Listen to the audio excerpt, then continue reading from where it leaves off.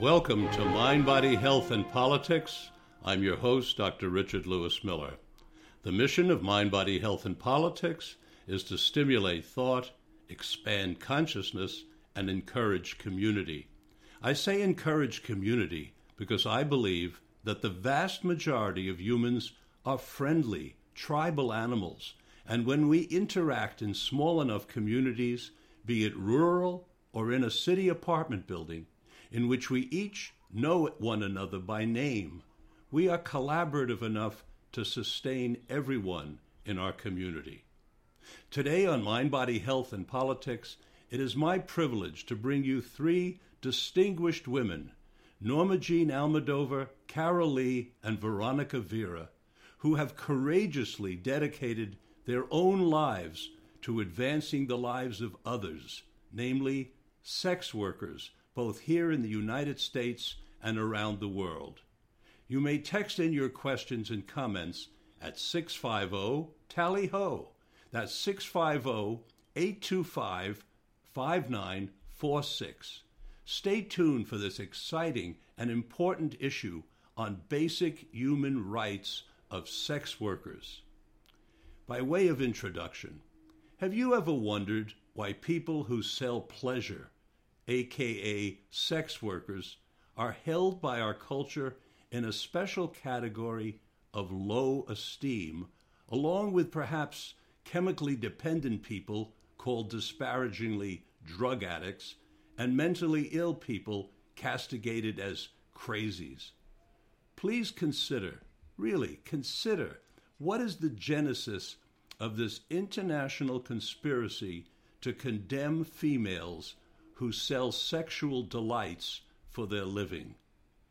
Prostitution is not the oldest profession, as is often quoted, but it may be the fourth oldest after hunting, fishing, and gathering. As far back as 1700 BCE, under the Code of Hammurabi, the property of a prostitute was protected. However, since that time, sex workers have, for most of history, been exploited dramatically, and almost always by males who are their very customers. By the way, one of our distinguished guests today, Carol Lee, is universally credited with being the first to coin the word sex worker, and Medline has listed at least 65 activities in that fold. The ancient Greeks established government-supported brothels. However, once Christianity came upon the scene, the lives of sex workers have almost always been in extreme jeopardy. There have been exceptions, such as when the Greek Council of Venice in 1358 declared prostitution to be, and I quote, absolutely indispensable to the world. And then in 1547, King Henry II of France regulated prostitution. But when Pope Sixtus V came into power in 1586, he mandated the death penalty for prostitution, and it's been downhill for these downtrodden workers ever since. Fast forward 400 years, mightily suffering years, to 1932 in Japan, when the government forced somewhere between 80,000 and 300,000 women to serve in comfort battalions to provide sex for the workers and the soldiers. There has been no apology or restitution for these poor souls. In many countries, sex workers have been and are still institutionally whipped, beaten, raped, and murdered. Here in our United States, 68% of the sex workers have been raped. I repeat, 68% of the sex workers have been raped, and their chances of being murdered are somewhere between 80 and 120 times as great as a non-sex working female. Can any of you name another occupation in which your chances of getting killed on the job are 120 times greater than average? In addition, the social stigma that our culture has placed on sex workers is one of intense ostracism, which is what some sociologists and psychologists consider to be the most severe form of human punishment, ostracism. Sex workers' children are thrown out of schools. Retired sex workers are fired when employers find out about their former occupation. Go to Google today and type in children of sex workers and see what you find. One might rightly say that sex workers and their families are treated as lepers. I now have some questions for each of you listening, and these are personal questions. If you write me, I'll answer your emails. I want to know what you have to say and what are your thoughts on these following questions. Tell me, why are sex workers placed in harm's way and debased? We don't do this to any other workers. Why are men allowed to work with their brains and their bodies and women are not? Why do we deprive women of their right to sell themselves at will so long as it is voluntary? Tell me, why do we pay women for sexual favors and then turn around and cruelly demean and attack these very same people? Why do we not thank sex workers and glorify them for the sensual delights that they provide us? I hope you're considering these questions. These are important questions about a number of us, of humanity. Why are sex workers less celebrated than chefs? Why do we use religion and misguided morality to undermine the self-esteem of these hard-working women and men who are merely attempting to make a living in the world? When will we take into consideration what the stigma we attach to sex workers does to their children and their families? When will we be willing to stand up and say out loud as one people that there is nothing dirty or bad about sexual activity, which in turn implies that people who sell sex are dirty and bad? When are we as a people going to look ourselves deeply in the eye and come to grips with the fact that we ourselves are not dirty when consenting adults engage in sexual activity of any kind? Emphasis on consenting adults. Is it not true that when we say a sex worker is bad, we are saying that sex itself is bad? And perhaps most important of all, when are we going to come to realize that by criminalizing the vocation of the sex workers, we are putting their daily vocational lives at grave risk? I ask each of you listening, have you ever frequented the services of a sex worker? And if so, do you think that person deserves to be whipped, raped, beaten, thrown in jail, or murdered? Would any of you marry a sex worker who made $300,000 a year? How would you feel if your child married a sex worker who was a prostitute and sold products, sex products, for over $1 million a year? Does the amount of money a sex worker earns affect your attitude about her goodness or badness as a member of our community? What word can you think of that we launch towards males that comes close to calling a woman a whore or a cunt? Might you be willing to do something to help a sex worker if she were in need?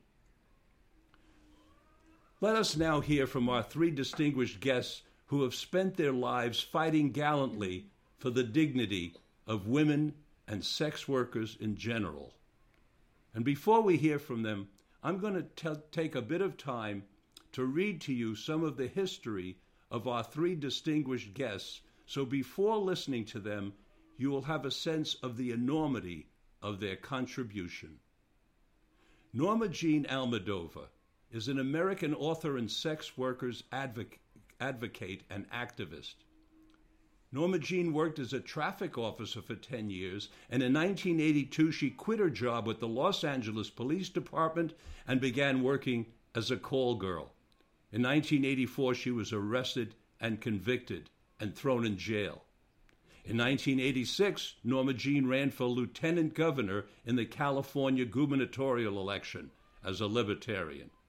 In 1993, her autobiography, Cop to Call Girl, was published by the very prominent Simon & Schuster. Norma Jean is the founder of the International Sex Worker Foundation for Art, Culture, and Education, and since 2012, she has served as the executive director of the Los Angeles branch of the sex workers' rights organization Coyote, which stands for Call Off Your Old Tired Ethics, founded by my dear departed friend, Margot St. James. Next, Veronica Vera. Veronica is a human sexuality writer and actress. She's best known for her films Times Square Comes Alive, Gerard Damiano's Consenting Adults, Mondo, New York, and Rites of Passion, as well as her work with the world-famous photographer Robert Mapplethorpe.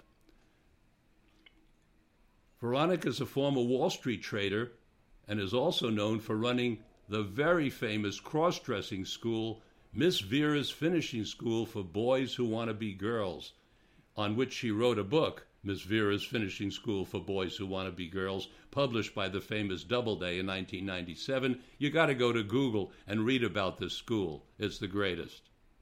Our third guest, Carol Lee, also known as the Scarlet Harlot. After obtaining a BA in creative writing in 1977, she started working as a prostitute.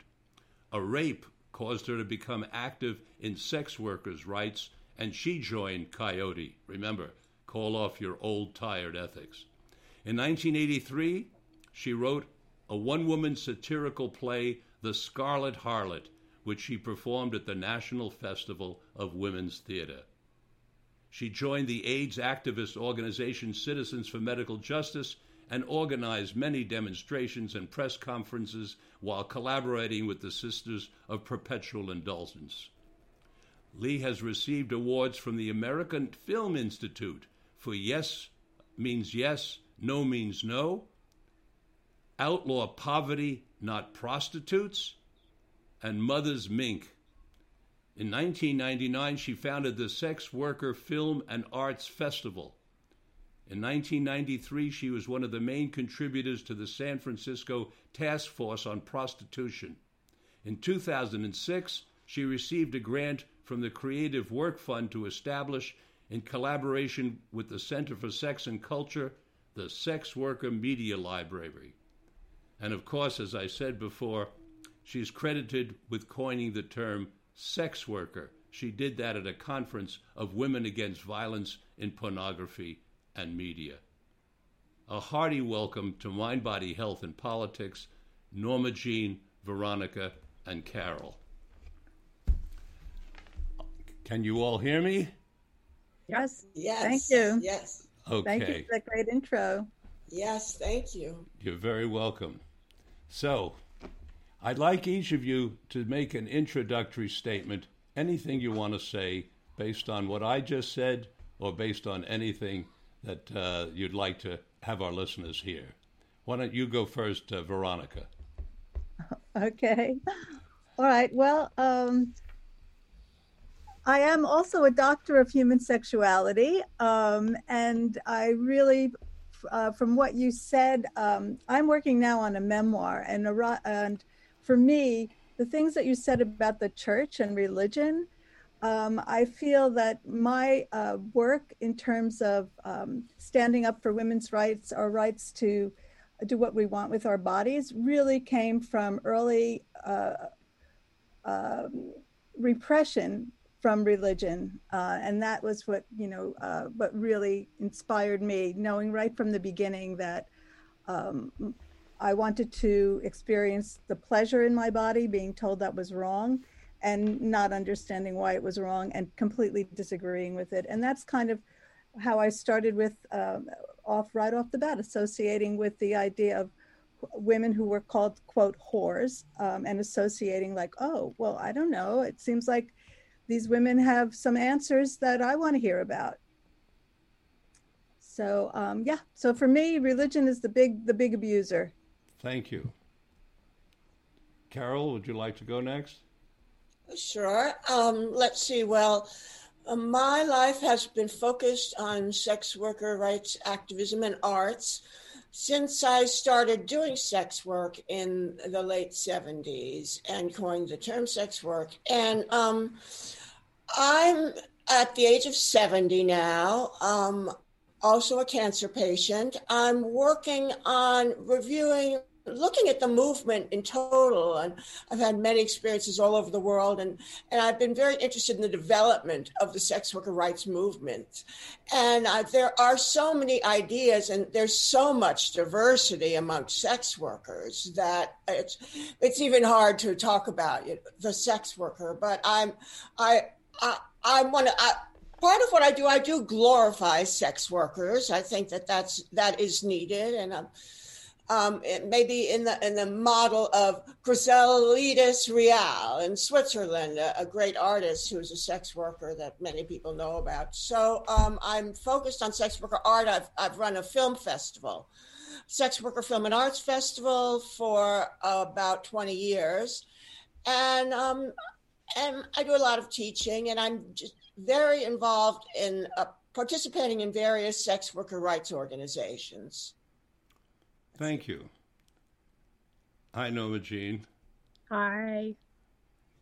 Okay, so, well, my days of activism traveling around the world, actually the last thing I did was travel to China when I was an NGO delegate to the Women's Conference in Beijing. And at that conference, we encountered some of the well-known anti-prostitution activists like Melissa Farley and Donna Hughes. And there were 5 sex worker activists there. And during the time that we were there, we worked really, really hard on inserting a paragraph into the platform for action. And the original paragraphs that was there said all prostitution is incompatible with the dignity and worth of the human person and must be eliminated. That prostitution and pornography, they included pornography. So the 5 of us worked for 2 weeks lobbying the various people, and we changed the paragraph by 1 word. It now, at the end of the conference, they voted on it, and the word was all forced pornography and prostitution are incompatible. We got that in the platform for action, and that was like an amazing accomplishment. The problem was that when we got back home, the abolitionists were out there in force saying it doesn't matter, it's all forced. We're all prostitution, all pornography. Women cannot choose to be sexual, essentially, is what they were saying. And anyone who says they are is just completely well, they don't know what they're talking about because they can't choose. So essentially from that time forward, they've been putting out all of these really radical concepts that people get really freaked out about, like, for example, sex trafficking. And they claim between 100,000 and 300,000 children are being trafficked into prostitution every year. And when all of these lies, and that's what they are, started coming out and changing people's opinions about prostitution, and like, oh my God, this is horrible, 100,000, 300,000 children? Whew. So I started doing research. And so basically, because right now I take care of my disabled husband and I don't go anywhere except at my computer, and all the facts and statistics are out there that I can find from the FBI, from government sources, and not from these radical feminists, I found that all of these things were not true. And essentially, they were just pulling numbers out of their posteriors, quite honestly. And so I started putting together what I call Operation Do the Math. I mean, the FBI uses Operation Do the something or other anytime they conduct a sting. Operation, cancel children, Operation whatever. So I did the Operation Do the Math, and it's on my website, Police, Prostitution, and Politics. And the work that I put together takes all of the statistics every year from the government and puts them in a format where people can not only click on the link to the FBI website where I got the information, but I add all of the numbers up so that people can see the actual numbers. And the actual numbers are so different. In fact, let me just read one of them. You're talking about 100,000 to 300,000 children. Let's see. From 2014 to 2019, there were 102 confirmed children trafficked into prostitution. 102. That's 6 in 2014, 3 in 2018, 49 in 2000. Excuse me, that was 2015, 2016, 49, 2017 was 14, 2018 was 18, and 2019 was 12. So how one can extrapolate from those numbers and come up with 100,000 to 300,000 children, well, it doesn't make any sense, because let's say these numbers, 1.81% of all arrests of children, of all arrests for prostitution are children, 1.81%. So that means that the majority of people arrested for prostitution are adults. Now you think, okay, well, one of the other arguments that the abolitionists make is that child prostitutes are forced to see between 10 and 25 men a day. 10 to 25 men a day, that's what they say. Well, you know, when I was working, I would be lucky if I saw 2 or 3 men a day, and I'm sure that most sex workers would love it if they would get 10, but, you know, on a consistent basis. So when you start to do the math, and you say, well, wait a second, if there's 100,000 children and they see 10 to 25 a day, how many men do we need in order to accommodate them? And if they're only 1.81% of all, you know, prostitutes, how many men do we need to accommodate the adults? So then you start doing the math and you come up with, you need billions and billions of men. So my question is always, where are we going to get them? We got to import them from Mars. That's very good. So that's the work I do now. To segue onto that, you know, there's a belief in our culture that, and I think you're alluding to it, that women who go into sex work come from parents who are drug addicts, parents who are mentally ill, and their childhood has been terrible. What, you three are experts on this. What can you tell us about the variation of the backgrounds of people who go into sex work in the current era? Well, I can say I was born and raised in a fundamental Baptist family. I have 13 brothers and sisters. I was enrolled in Philadelphia College of the Bible. I was going to be a missionary. I was a straight A student. I was in the accelerated classes. I've never done drugs. I don't drink. I don't smoke. The only thing I ever did was spread my legs for money. That's the most heinous thing I could possibly do according to society. So all of those theories about how we are all, you know, from these horrible backgrounds, it just doesn't ring true to all of us or most of us or any of us.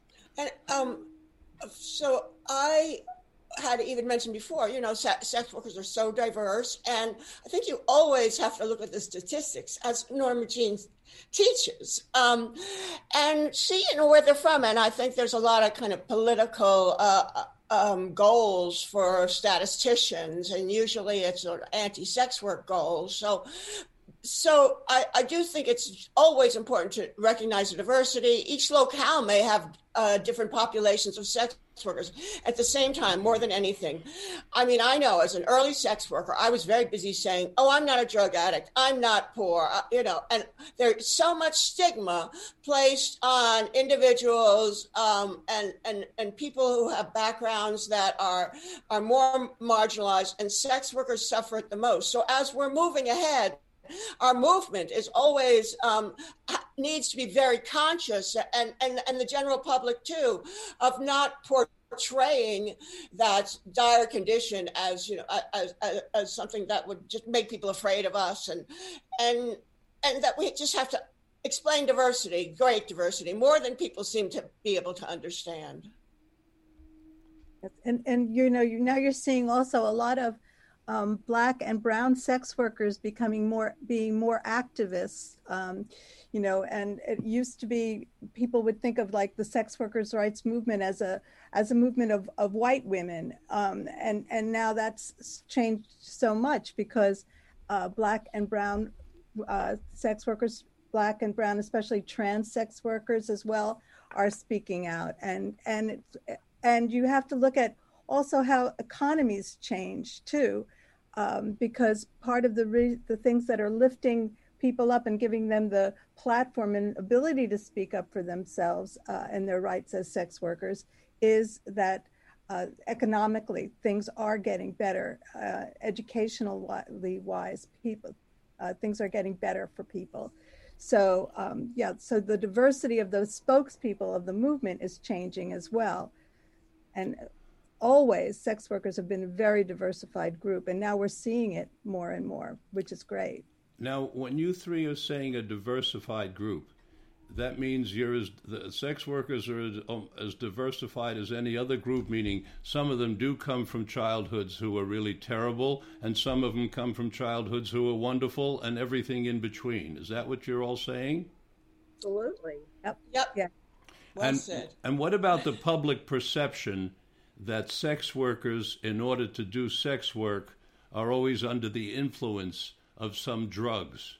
And they have to be, otherwise they wouldn't be doing this. Please comment on that. In addition to your own experience, I heard you, Norma Jean and Carol, that that's not your experience. But what about what you know of other sex workers? What can you tell us about the prevalence of having to use things in order to do this, quote, dirty business? Well, I can say that when I was working for the LAPD, there were an awful lot of my colleagues then who drank a lot, who smoked a lot, and who did illicit drugs. In fact, when you went to a cop party, the cops had all the drugs that they had confiscated from the people that they arrested, and they were doing drugs. Some of the cops came to work being drugged out. So I think that people using, whether it's a stimulant or, a downer, whatever, I think that runs the gamut for so many other people in so many other businesses. Look at Wall Street. How many of those guys are doing cocaine? So what you're saying, Norma Jean, is that the hypocrisy that we see so prevalent amongst leadership in our country is the same hypocrisy that we're dealing with regard to sex workers. Namely, the very cops who are anti-prostitution and anti-sex worker are doing the very thing that they're accusing the sex worker of doing. Is that what you're saying? Absolutely. And you worked for the police department. That's what I'm saying. 10 years I worked for them. And now I collect stories of cops who, hire prostitutes, rape prostitutes and all that. I collect all their stories. And it's like people just don't get it. I mean, prostitution is not going to go away. And the more you repress it, the more corruption you have. And I would think that people would want a police department and a justice system where there is actual justice and where the police are not engaging in as many crimes as the people they arrest for those very same activities. I would like to say, when I try to figure out, which population of prostitutes uses which drugs and what's that all about? And, have the drugs been brought into the community through governments? All the questions about drugs. I mean, I don't really know. Now, some of my friends were, middle class, kind of maybe more adventurous women. I mean, I smoke pot. I'm not saying I'm not a drug user. I said, when I was young, I was like, I don't use drugs. But the reality is like, I'd use all kinds and, LSD I would try. So, but there's just so many different relationships various communities of sex workers have to drugs. But I also want to say something about this idea about diversity and that sex workers' situations run the greatest diversity. I think it's important that our movement and in general through anthropology, I feel like we need to understand that various relationships between sex work and poverty. From an anti-prostitution perspective, people are often talking about, it's all about poverty and there wouldn't be prostitution without it. And I don't think that even our movement has looked into what the link is also. And I think that's something society needs to understand better.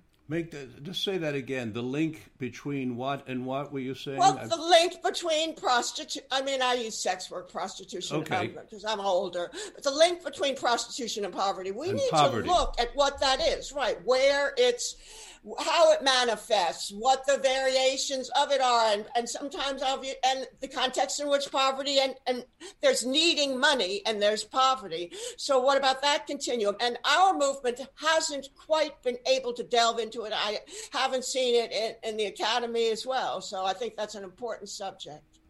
Yeah, it's a very, very big picture too, because you hear people say like, well, I'm a sex worker and I'm making more money than I would as a secretary. I'm making more than, I would as a stocking shelves in Target. So, so there's definitely the economic element, but, and it's important to look at that. But there's also the thing that comes in with the idea of like, well, but, oh, you chose but sex work, but that's still so terrible. And then you have to, it intersects with how people feel about sex in general, about, keeping sex for marriage and keeping sex for making babies. And in the movement, we believe that the we have the right for sex for recreation, for reproduction, or for remuneration. It's a three-pronged stool. So we hear so often from professional athletes, baseball players or basketball and so on, people who play sports and get paid a lot, that how much they love what they do. They're just so happy to be playing baseball and getting paid for it. So make some comments, please, on what percentage, how many people are motivated to go into sex work simply because they love sex, they really enjoy it, and they think, what the heck, this is something I like to do, and if I can get paid for it, well, that's a great thing. What are your thoughts on that? I think that it varies so much by every individual. I mean, for me, I needed to earn a living, and I was already giving away sex to cops. I mean, I went through a whole lot of cops before, really bad lovers in bed.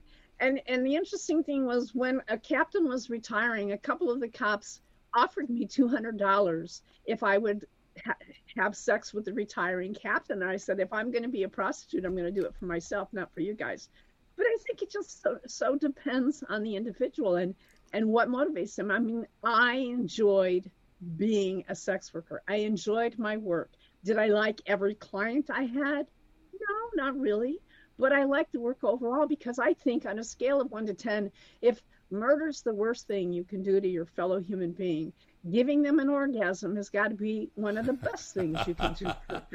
I remember, Norma Jean, in our first interview some years ago, you told me how the cops in the locker room, before you went into sex work, they were forcing you to give them blowjobs in the locker room. And you said, what the hell, if they're going to force me to do that for free, I might as well start charging them. Well, I don't know that it was so much force as it was expected. Expected. Okay, fair enough. Fair enough. For me, I think when I started getting involved in the sex biz, as I say, I had a nest egg. I had worked in Wall Street area, and I had some money, but I got involved as a writer, and I met other people who were and writing for a sex magazine. And through that, I met other people who were also involved exploring human sexuality, and especially other women. So for me, it became, part of it was getting an allies, the camaraderie of the other people who really wanted to get rid of sexual ignorance. There was some idealism involved, and it was fun. For me, it was a big adventure to go from being a little repressed Catholic girl, and then, like someone who was a bachelorette around town giving it away, to like just jumping in with some friends. Annie Sprinkle and I became friends right away. Other porn stars and I became friends. So I always say it wasn't men that got me into the business. It was the women. It was the camaraderie of the women. And I think, a lot of people, you build your own support system, you build your own families, and that is part of what keeps, what encourages people to explore sex from whichever avenue they do. I was not I was a sexual adventurous, but I was just kind of always working out my sexuality. And so in a way, I was fascinated with prostitution, but, I dare say now, I mean, I am a very privileged prostitute. I think also as an activist, and I think, all of us, there's even additional privilege to speaking now from this perspective. I do have a lot of sex positive friends. And and sometimes I've seen with other people that it's directly kind of inversely proportional to maybe how forced you feel economically. So I think that's a very interesting subject. How many are so sex positive? Whenever I see for me, it was also I was fascinated with sexual politics. And I see that in my friends. But I certainly see a lot of women who are just fascinated with sex, too. So this is my group. So one of the things I'd like to bring up about whether or not people in the prostitution are sex positive, how many people who have to clean up the urine, feces, and vomit of complete strangers earning minimum or less wages an hour, how many of those people are cleanup positive? How many of them really love their work scrubbing toilets? And yet we don't try to outlaw or ban people from engaging in that kind of activity if that's the only kind of work they can find. That's true. So I'd like the three of you to talk from your personal experiences about something I mentioned in my introduction, which was the danger of being a sex worker. You heard me say about the inordinate number of deaths percentage-wise, and the beatings and the whippings and et cetera, et cetera. Please comment for our listeners about what you know personally and what you've heard about from your interviews and your work about the dangers, so that our listeners know about the dangers of this kind of work. Well, first of all, again, let's do some statistics. Again, the FBI posts all of this information on their website. And let me give you the statistics from 1991 to 2019. All right, these are the numbers of murders by circumstances. Prostitutes, death, homicides. This is from 1991 to 2019 was 326. Law enforcement deaths, homicides was 1,637. Children killed by babysitters was 891. People murdered during rapes was 1,371, and murdered during a romantic triangle was 4,254. And that's, again, from 1991 through 2019. Whether or not that includes all of the people that were murdered, all the prostitutes that have been murdered, and there have been a lot, and that is a horrible thing. But the numbers and the overwhelming statistics that people cite just don't show up in the numbers that are reported by law enforcement to FBI and that the FBI posts on their website. So again, these are the actual numbers from government. So what you're saying is that the number of deaths of prostitutes, on-the-job deaths, is much lower than what we're being told.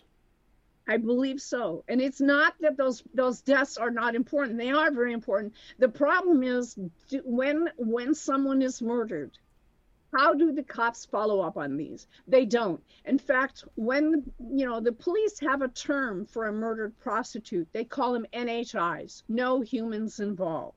And that's absolutely abominable that they would even consider that a prostitute's murder was not important at all, and just it's not a human being, so what do we care? We have to look at the reality and not say, okay, look at all these people that are getting murdered in prostitution. Well, no, let's look at the ones that are getting murdered who are not getting justice. And why is it that the cops feel that they can call a murdered prostitute not human? But do you is it the case, or is it not the case, that compared to an office worker, prostitutes get hit more often by clients? Probably, but compared to cops and compared to women that are involved in in a romantic triangle, no, we're not even up in the top numbers.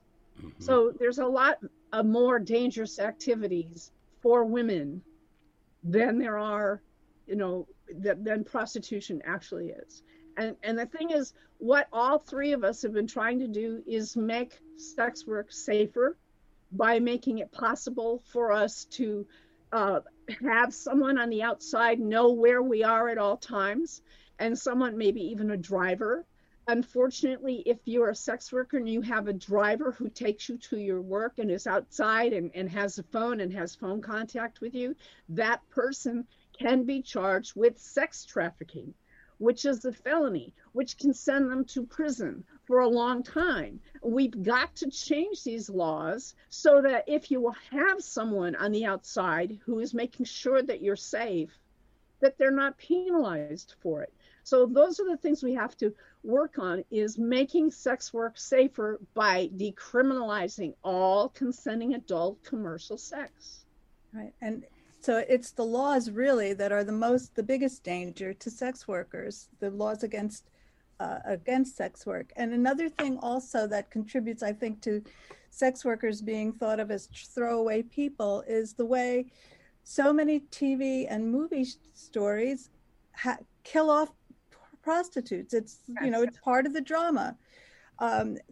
Recently there's a new documentary about transgender through the media called I can't remember Disclosure. Okay, so in it, the transgender people who are speaking, they say, oh, as a performer in the movies, I was always either dying in bed as a transgender person, or I was already murdered. And that's how it is with prostitutes, where there's so many people in crime stories, the dead prostitute.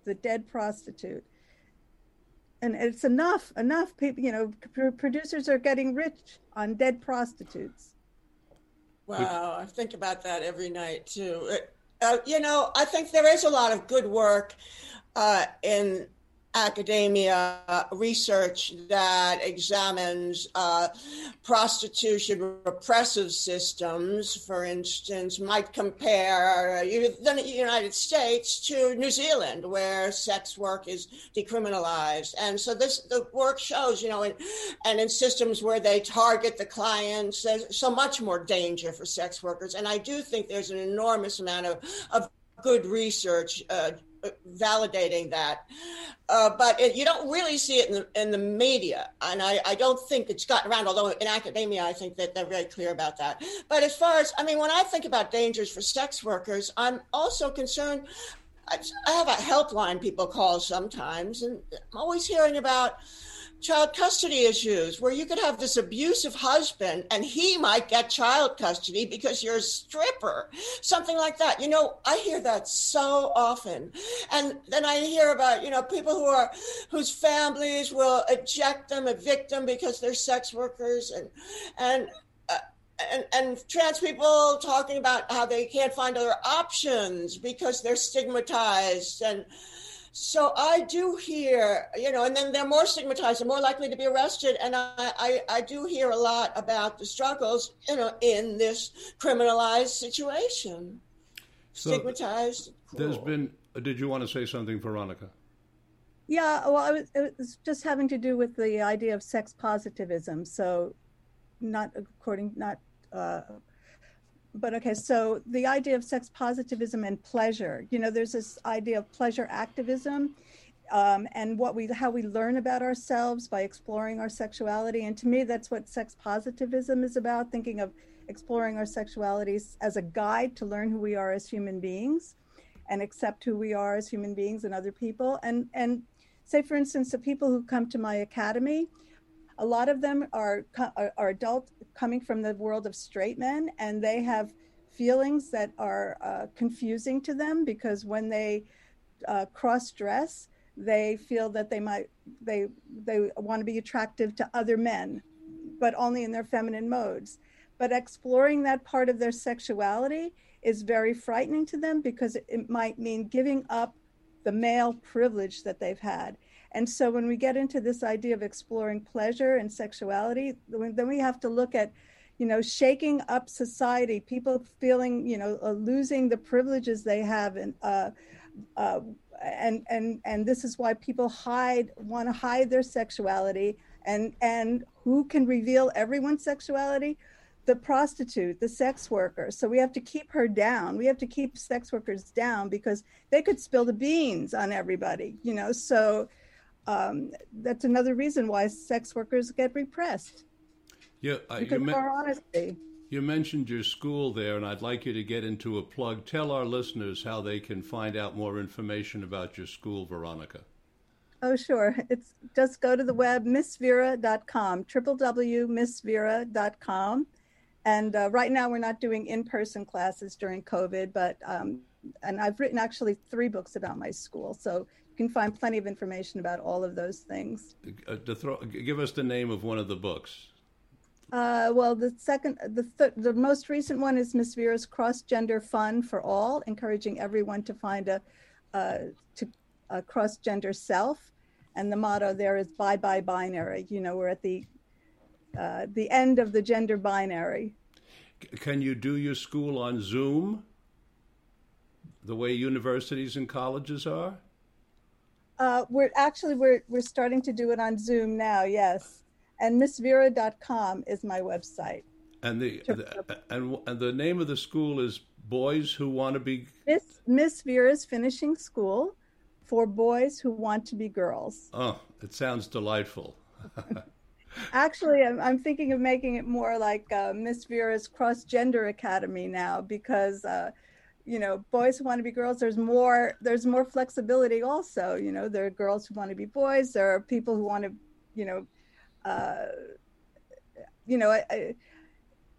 people want to explore all avenues, and I don't believe we have to stay in one gender.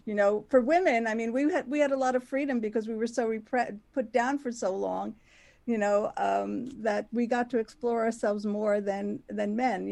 Men have had power, but they had to stay in emotional straitjackets. Women, we've been able to to explore and to rise economically. We're still fighting for more, but anyway, that's I could go on and on and on, but you're doing well. You're doing great. You mentioned that you got a doctorate in human sexuality. Did you get it from the Institute for the Advanced Study of Human Sexuality in San Francisco? I did. Under Wardell Pomeroy? No, not Wardell. Ted McElvaney. Under Ted McElvaney, yes, I know him. I took the SARS course many years ago, and it was wonderful. The 10-day course on sexual attitude restructuring, and it really opened up my consciousness a great deal. For those of you listening, this school, the Institute for the Advanced Study of Human Sexuality, was started by Wardell Pomeroy, who came to San Francisco from the Kinsey Institute, because the original Kinsey research was Kinsey, Pomeroy, and Martin.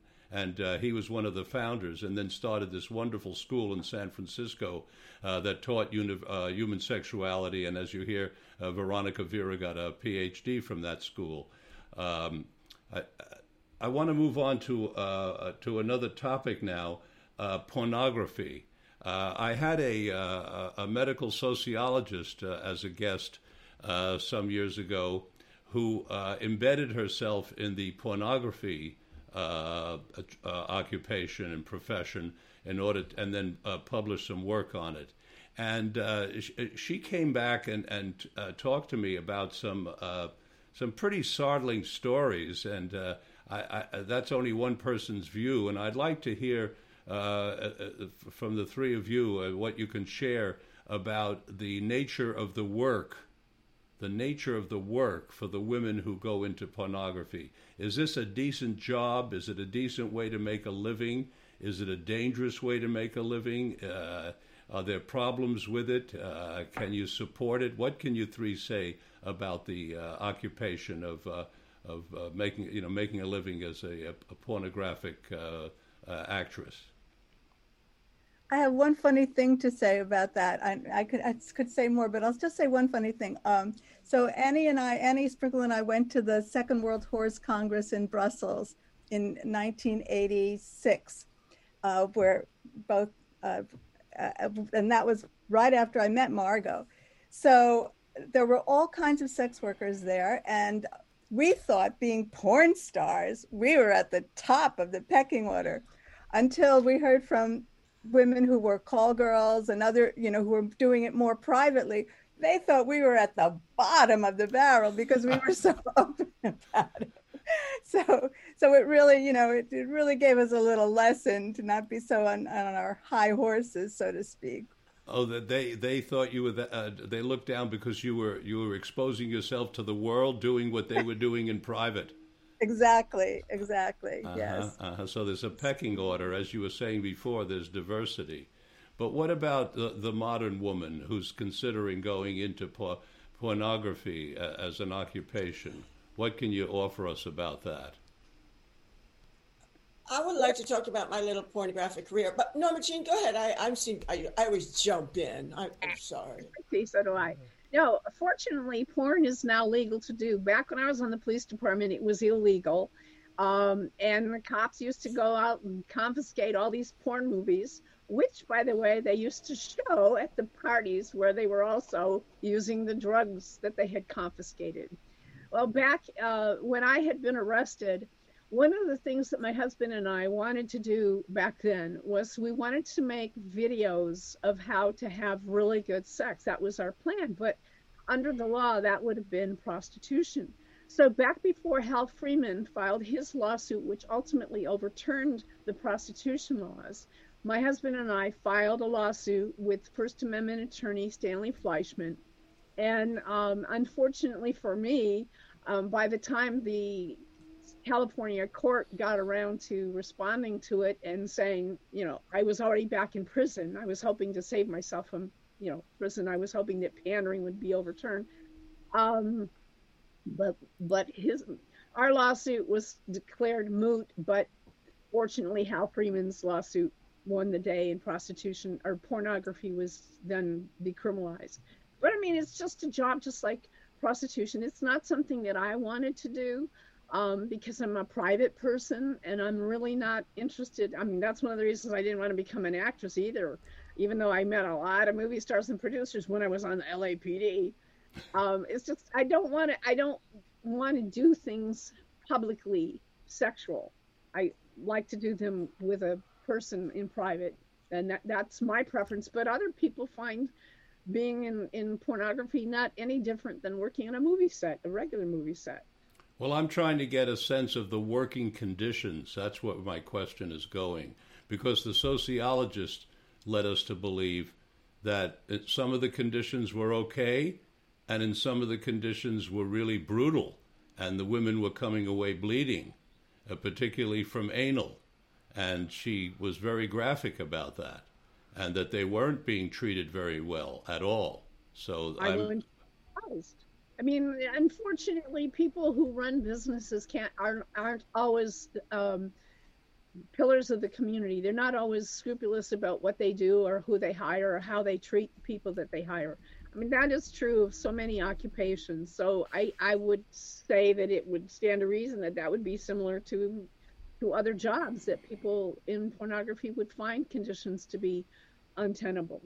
Well, also, I think the legal situation, I'm sure you'd agree, makes it more likely that exploitative people would be there, puts the worker in a more vulnerable situation. So, of course, there's that. There's a range. I'm not an expert, but I would like to promote my pay job. I make the best pornography. I'm a fabulous pornographer for money, too.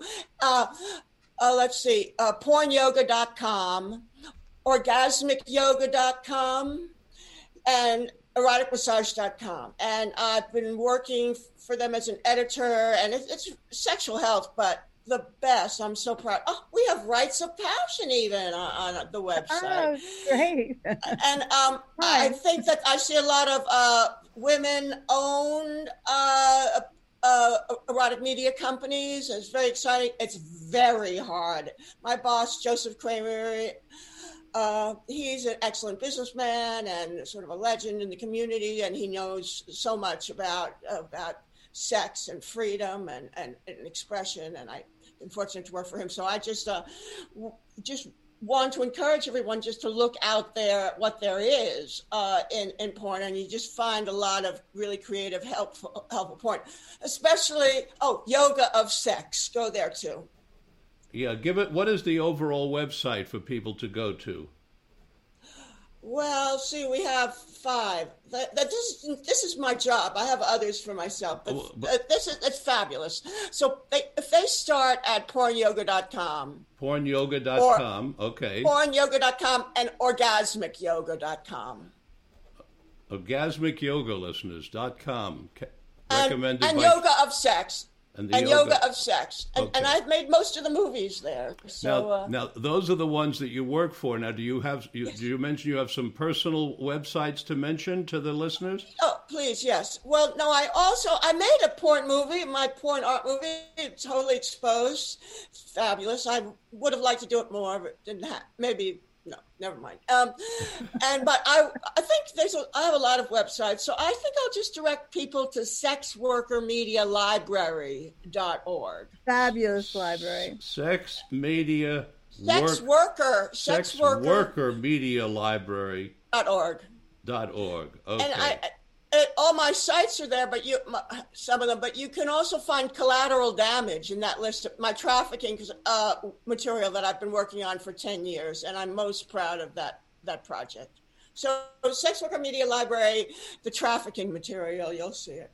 And if people want to know where I get the statistics, they can go to my website, policeprostitutionandpolitics.com, and everything has a link to the original source, unlike the abolitionist websites, which just completely ignore where they got it. They just make statements and there's no basis for what they say. So policeprostitutionandpolitics.com. Policeprostitutionandpolitics.com, everybody. And the other one is Sex Workers Media Library. Sex Worker, no plural. Sex Worker. Singular. Sex Worker Media Library. Medialibrary.org for Carol Lee's work. Or .com. Or .com. Sorry. Okay. They'll find it. They'll find it. They won't have any trouble. Okay. Yeah, well, I don't know if there's any more that anyone wanted to say about pornography. I was reading last night about a new pornography coming out of England called Fans Only, where women are making... One woman made $3 million the first year, and what they're doing is they're selling pictures of themselves, but not doing sex acts necessarily, but doing the lingerie or doing sex talk, but there's something different about it because they're communicating directly with men who sign up by the month in order to be able to communicate with them directly. It's sort of like a combination of chat and Instagram, and they get subscribers, and they never leave their homes, and they're making big money, and they're not doing sex acts themselves, but showing themselves. Carol, you've heard something about that? Fans only? OnlyFans, sure. OnlyFans. Yes. I mean, I'm just a spectator in that whole phenomena. I know that's how people are making money. My friends are making money, but I don't have the details on that. Yeah, well, I want to know. So we'll have somebody on your show from that. We'll find out more. OnlyFans, though, if you want to check into that. All of us here are sort of, how to put it diplomatically, getting on in years. And so, as you actually gave your age in the beginning, Carol, delightfully. My question here is, what can you tell us about geriatric sex work? Is there work for older women in the sex trade? I see you're shaking your head, Norma Jean. Please tell us about what you might call geriatric sex work.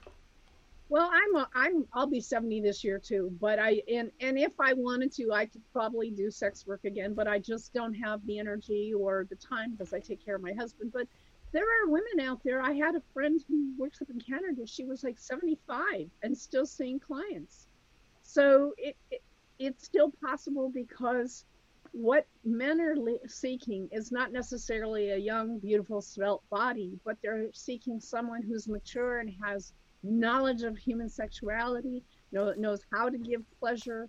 I mean, it's just, yes, it's absolutely possible for women in their 70s to continue to do sex work. And why not? Well, it's not necessarily like either what we fantasize, your career is over when you're 27, or what the baseball players and some of the other athletes, because you could also call sex workers sexual athletes, but it doesn't necessarily end in your 20s, is what you say. You could go on and on. I didn't start sex work until I was in my 30s, and I worked, I can't say how long, but I worked until, my 40s and stuff. And so, yeah, it's you don't have to give up your career in sex work just because you get older. You have clients. Especially if you're a dominatrix, an older dominatrix. Oh, yeah, no problem there. No problem there. Say something. Tell our listeners. Tell our listeners, you're smiling about some more about the specialty within sex work of being a dominatrix, Veronica. Well, I think there's a few things. I think in domination, it's sex as theater, and also another powerful element is giving people permission to have the kind of sex that they want. So there's two things that make domination very attractive. For me, the first kind of sex that I really explored after when I started to explore sex, I wanted to explore BDSM, because to me it was like the perfect segue from Catholicism and all of that religious repression. So, so it was a perfect segue, and I think that's part of the power of it. That it fits in with everything that we learned earlier, and so BDSM, it goes back to a lot of things that are from childhood. So it's a very powerful, and you can be very creative with it, or you can, so there are some very, very creative dominant people. There are also people who will just take a script from someone and just follow along with whatever the person who's paying wants. So it runs like everything else. It can run the gamut. So, but it's for our listeners who are a little uncertain. Please say what BDSM stands for. BDSM is bondage, discipline, and sadomasochism. So, and sadomasochism usually it involves some kind of, you think of it as corporal punishment, where there's some kind of corporal punishment or deprivation. So yeah. And if somebody's listening to this and they say, well, that sounds interesting, I'd like to give it a try, are they going to get hurt? Well, there are safe rules. Like there's actually a whole etiquette involved. You can Google etiquette for SM play. I think going to the Center for Sex and Culture, they run great events. Carol was talking about how there are different sex shops run by women. A lot of these sex shops, not so much now because of COVID, but sex shops will give talks. They'll have an expert in who'll give you her expertise on how to be a dominant. And usually there's one of the big things is to say, before you start SM play, you have a safe word, so that if it goes too far, someone employs a safe word like yellow, and so it's time to stop. But there is an etiquette, there are rules, to follow to maintain safety, just like with other aspects of life. Now, you mentioned COVID, so we've got to oh, is that your lovely little cat? Yes, that's my pussy. So, tell us about sex work in the era of a pandemic called COVID. What are sex workers doing? What's happening to the business? What can you tell us about that? Did I lose you there, Norma Jean? You got you're on mute. Yeah. No, I said a lot of sex workers are doing e-sex, where they do it just like we're talking on Zoom, only they have sexual activity that they perform on themselves. They have sex talk, and I think there's an awful lot of them that have found that this is a much easier way to work than actually having to get dressed and go somewhere. So they're doing virtual sex? Virtual sex, electronic sex, whatever you want to call it. I mean, if you can see, all sex takes place in the mind. That's where it takes place. It's, you know, the rest of your body follows along, but if your mind isn't there, it's not going to happen.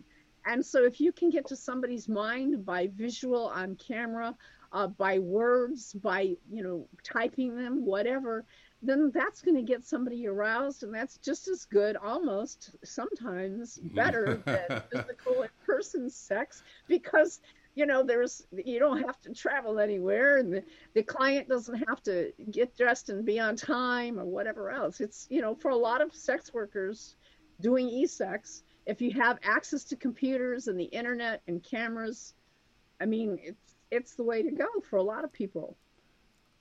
I'm just trying to picture people who are doing it in vivo, with masks or without masks or with who knows what, that they're, you know, because all the other occupational groups around the town where I work in, you know, live in, they're all trying to figure out some way to operate, right? The restaurants are trying to do outdoor restaurants. The beauty parlors here are doing outdoor beauty parlors, and so on. But I don't think the sex workers are doing outdoor sex work. So the other kinds of modifications need to be. But I would guess that it's been damaging to the occupation as a whole. Oh, sure. For a lot of the sex workers that don't have access to the internet and computers and all that, it's just decimated their businesses. Very much so. I see. One of the exciting things that I've seen is how sex workers have risen to address community needs and formed mutual aid organizations and projects. And I've never seen this kind of energy from the sex work community. And it's really it feels like it's a model for other communities. So this is, and it's developed a new movement. And, I'm just witnessing, you know, and also people who are more vulnerable in the context as BIPOC or people of color, trans people come forth. I see that growing, and we are really like a model in terms of solutions. And I just saw something on the internet, harm reduction behaviors for sex workers. I think, and it was created with UCSF or something like that. So, there's a lot of work. I have a website about it, actually, so I can put the link in the chat. What's the website on that topic? Well, that is a Google Doc, so I don't. Okay. It doesn't even have one, so. But it's very extensive and talks about all the things that sex workers are doing.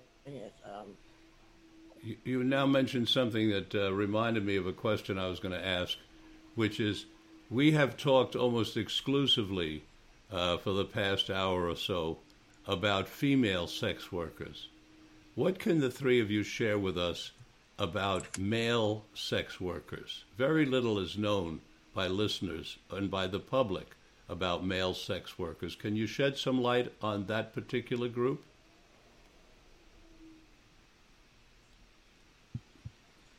Well, I can't speak for male sex workers, but I certainly know enough of them, and I know that right now during the pandemic, it's also decimating their work. But I mean, there is as much interest in males and trans sex workers as there is in female sex workers. It's just they don't get the attention that females get. In fact, the abolitionists don't care about the male sex workers. They don't even include them in their conversations about us poor exploited women. Exactly. That's all they care about is us poor exploited women. But you know, I have a lot of male friends who were sex workers, and their businesses were just fine. I mean, you know, we have some long-term activists in Canada, the United States, and around the world. I mean, these guys have been doing sex work as long as I've been around. Now, men who sell themselves to give pleasure to women for a living, is that men, usually to men. Men who sell themselves to give pleasure to other men is more common. Yes. and much less common of men who sell themselves to give pleasure to women. Much less common. Yes. Yes. And I would so much. Yeah. yes, you're all shaking your heads. Why is that? Is there not a market? Women are just not likely to want to have to pay for sex. I mean, yes, there are women who do, but let's face it, you can go out there, a woman can go out and find any guy and get laid, and she doesn't have to pay. Whereas guys have a little bit harder time just because of the whole male-female interaction kind of stuff. They don't want to be deemed to be a sexual predator. I mean, you get these producers. If these producers in Hollywood had just paid for sex, they wouldn't all be in trouble. That's right. That's absolutely right. But I mean, the reason I thought there might be a market is because, of course, you're correct that any woman can go out any time and she wants to and pick up somebody and get laid. But that's not the same as hiring a professional, because supposedly when you hire a professional, you're not going to get a guy who comes in 10 seconds and then, blah, blah, blah. So you're going to get a professional who's going to do you in some way that's going to be supposedly extra pleasurable in order to ask for a fee for it. But there isn't Well, I think also, No, there is. there's also it's not so easy to find. One of the things is not so easy to find a man to pay, where it's much easier for a man to find a woman to pay, a sex worker. It's not so easy for a woman to find a male sex worker. So that's another thing. And, women have been brought up to get the money from the men, not to give the money to the men. Yes, in the culture. I remember when I was in Taiwan, I was very surprised that the people there were explaining how they had a whole scene of male sex workers for women. It was a huge thing. Everybody knew about it. And I thought it was interesting. We don't know about it around the world. I think this is another place where the Academy is failing us. Why don't we know about the various kinds of cultures where that happens and the differences? It's absolutely crazy. Just along, I didn't get to say with the idea about what older women are doing in terms of prostitution. And I think that we need so much work. We need the Institute of Sex Work Studies. We need graduate programs focused on it, because these questions here, basically all we can do is conjecture about stereotypes, which we need more serious research. It's crazy the world has not brought this forth. About such an important subject. Very true. So when I was teaching at the University of Michigan in the late 1960s, and I moved to California. I took a sabbatical to test it out, and I opened up a clinic on Sacramento Street near Children's Hospital. And I went to a social event, and I met a woman, and we became pretty close friends, and her name was Margot St. James. And Margot befriended me, and for a short period of time, she actually worked for me in my clinic. She said it was the first straight job she ever had. And it was really fun having her there, because you know what Margot was like. And then this is a true story. One day I walked into the office. She usually got there a little bit before me in the morning. And I walked into the office, and there was Margot sitting at her desk typing, totally naked. And she spent the entire day sitting there totally naked. Patients came and went, talked to her, etc. And it was fascinating, because nobody ever mentioned a thing. Nobody ever said, "Doctor, do you know your secretary is sitting there totally naked?" It was like the king, the emperor's clothes. Nobody ever mentioned anything about it. And at the end of the day, I walked over to Margot, and I said, "Do you notice anything unusual today?" And she looked at me and she said, "Well, what do you mean?" She said, "You're talking about my lack of attire?" I said, "No, I'm talking about the fact that how many patients of mine and the other doctors in this clinic came and went, and not one of them ever mentioned anything about the fact that you're sitting there totally naked." So that's my best Margot story, and I'd like each of you, as a tribute to her, to tell a Margot story of appreciation for who she was, because we know that she has left us. Carol, you want to start? Well, my Margot story is so long because I heard about her before I knew her. It was in the mid 70s, and my mom was big in the National Organization for Women. She invited Margot St. James to come and speak to all the housewives on Long Island. And rather than one story, I just can say, I joined Coyote when I moved to San Francisco, and it was Margot spoke in political haikus, and she was just a fascinating presence, and she always got to the point of things, and I found her completely intriguing, and she understood that in the movement that we need to prioritize those who are most impacted. She taught that, as she and Priscilla Alexander and so many other people at the beginning of Coyote. Of course, she was the leader. She launched Coyote. And just for your listeners, remember what I've said before. Coyote, that Margot St. James started, the Prostitutes Union, stands for Call Off Your Old Tired Ethics, Coyote. Yeah. I'll give my story a little bit. I met Margot when I had been arrested, and my lawyer, who knew her very well, contacted her for me. And we got on the phone and we were talking and I'm like, oh my God, there's a prostitutes' rights movement going on. And it just was so amazing. So through the years, when I got arrested, and we had a fundraiser because I was going to go to prison, and I went twice, as a matter of fact. She came down, she and another sex worker came down, and they put on we had a fundraiser at the Masters Club in Los Angeles, which is for actors. And Margot was just phenomenal. But when I first got involved with Coyote in San Francisco, my main concern was that they were going to think that I was working undercover, that I was still working for the police. I was terrified that that's what they were going to think. And actually it turned out that they didn't think that at all. And I'm so glad. And for me, my Margot story, Margot really spent more time I'm a New Yorker, so I didn't have that much time to spend with Margot, but I met Margot. I had heard about Coyote. I heard about the hookers' balls that 20,000 people attended at the high points, because I was writing for different sex magazines and interviewing people on Times Square. So one day I heard that Margot St. James was going to be at Judson Memorial Church giving a talk. So I thought, oh, okay, I want to go and meet this person. So I went, and it was a group of, it was Margot and Gail Peterson from Europe. They were there to address about 150, 200 women, activists. There were groups there like Wages for Housework was one group that I remembered. This group had been organized by a woman at Judson named Arlene Carmen, who was a sex workers' rights advocate and also the administrator of Judson.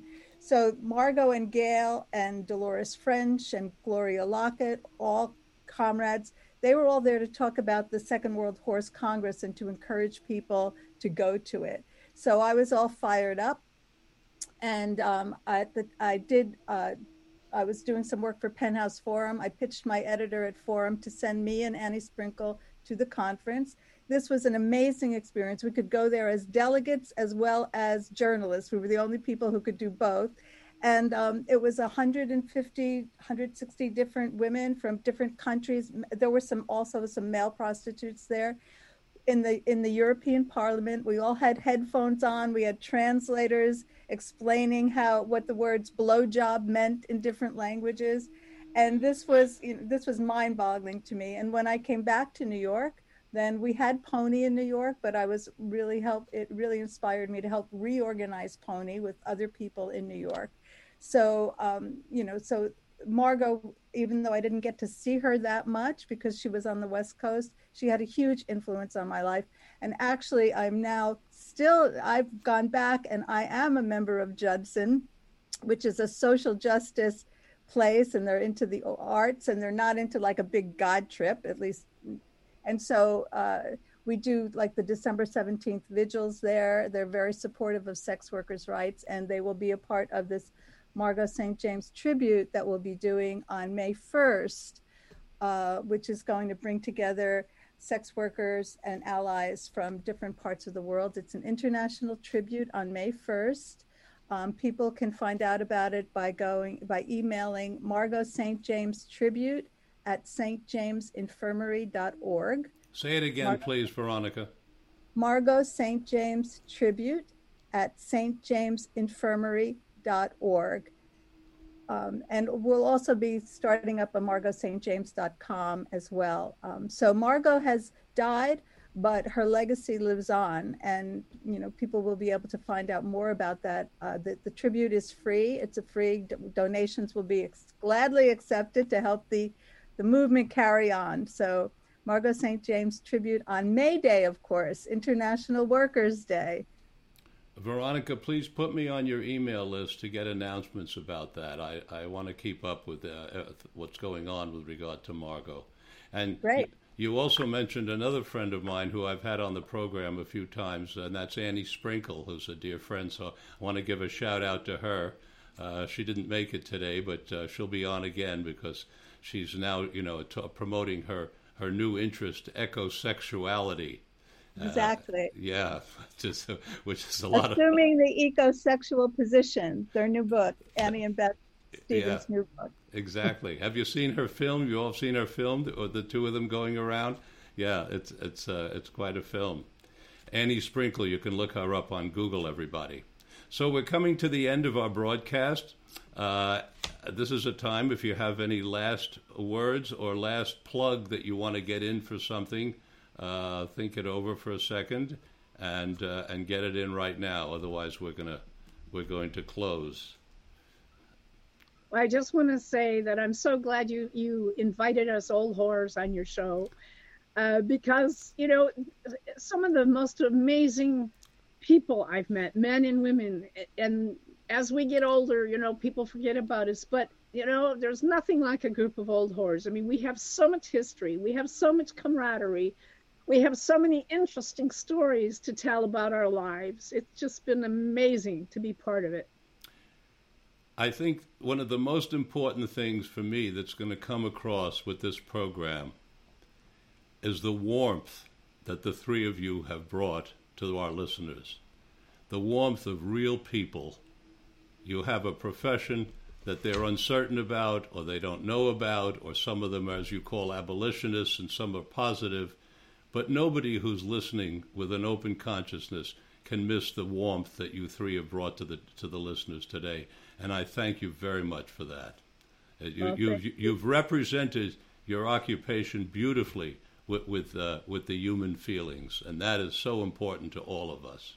And I just wish the listeners could see the beautiful expressions on your faces. You're three very beautiful women, and you put forth good vibes in the old days. You know what the word whore originally meant? People just, they throw that word around, the word whore, but it originally meant beloved one. And I have to say, I love my fellow beloved ones. Yes. Beautiful place to end. Thank you both, and you two down here and you up there. Thank all three of you as a two and a one. Thank you, Richard. This has been a pleasure. When we like pleasure. Wonderful. Well, we'll have this pleasure again because, as you heard, I'm going to do a series on this topic, and we'll have you back. So thank you all also who are listening for joining me for today's broadcast of Mind, Body, Health, and Politics, with a special thanks to our producer, Charlie Deist, our marketing director, Pamela Bieri, and our webmaster, James Albero, whose teamwork make this broadcast possible. This preceding program is brought to you by the Thanksgiving Coffee Company and the founder of Thanksgiving Coffee Company, Paul Katzif. He's a personal friend. He's a social worker and political activist who has improved the lives of millions of coffee growers around the world. How did he do that, by the way? He did it by seeing to it that these coffee growers are getting some of the money from the coffee that they grew, rather than how they were treated before that, when they got hardly anything, and then everybody else made the money off the coffee. Paul has created 3 special blends of Mind, Body, Health, and Politics coffee, And I have one right here, if I can get it, and I'll show it to you. There it is. 3 Mind, Body, Health, and Politics coffee. And he's selling them on the internet, and 20% of the money that he makes is going to the COVID Response Network. That's a nonprofit 501c3 whose mission is to protect California's North Coast from COVID. So go to the Thanksgiving Coffee Company website and buy Mind, Body, Health, and Politics coffee, and then you can support the COVID Response Network. And please join me next Tuesday at 9 o'clock Pacific Standard Time for our next stimulating broadcast. Until then, this is Dr. Richard Miller reminding you that good health is worth fighting for, and it's essential for life, liberty, and the pursuit of happiness.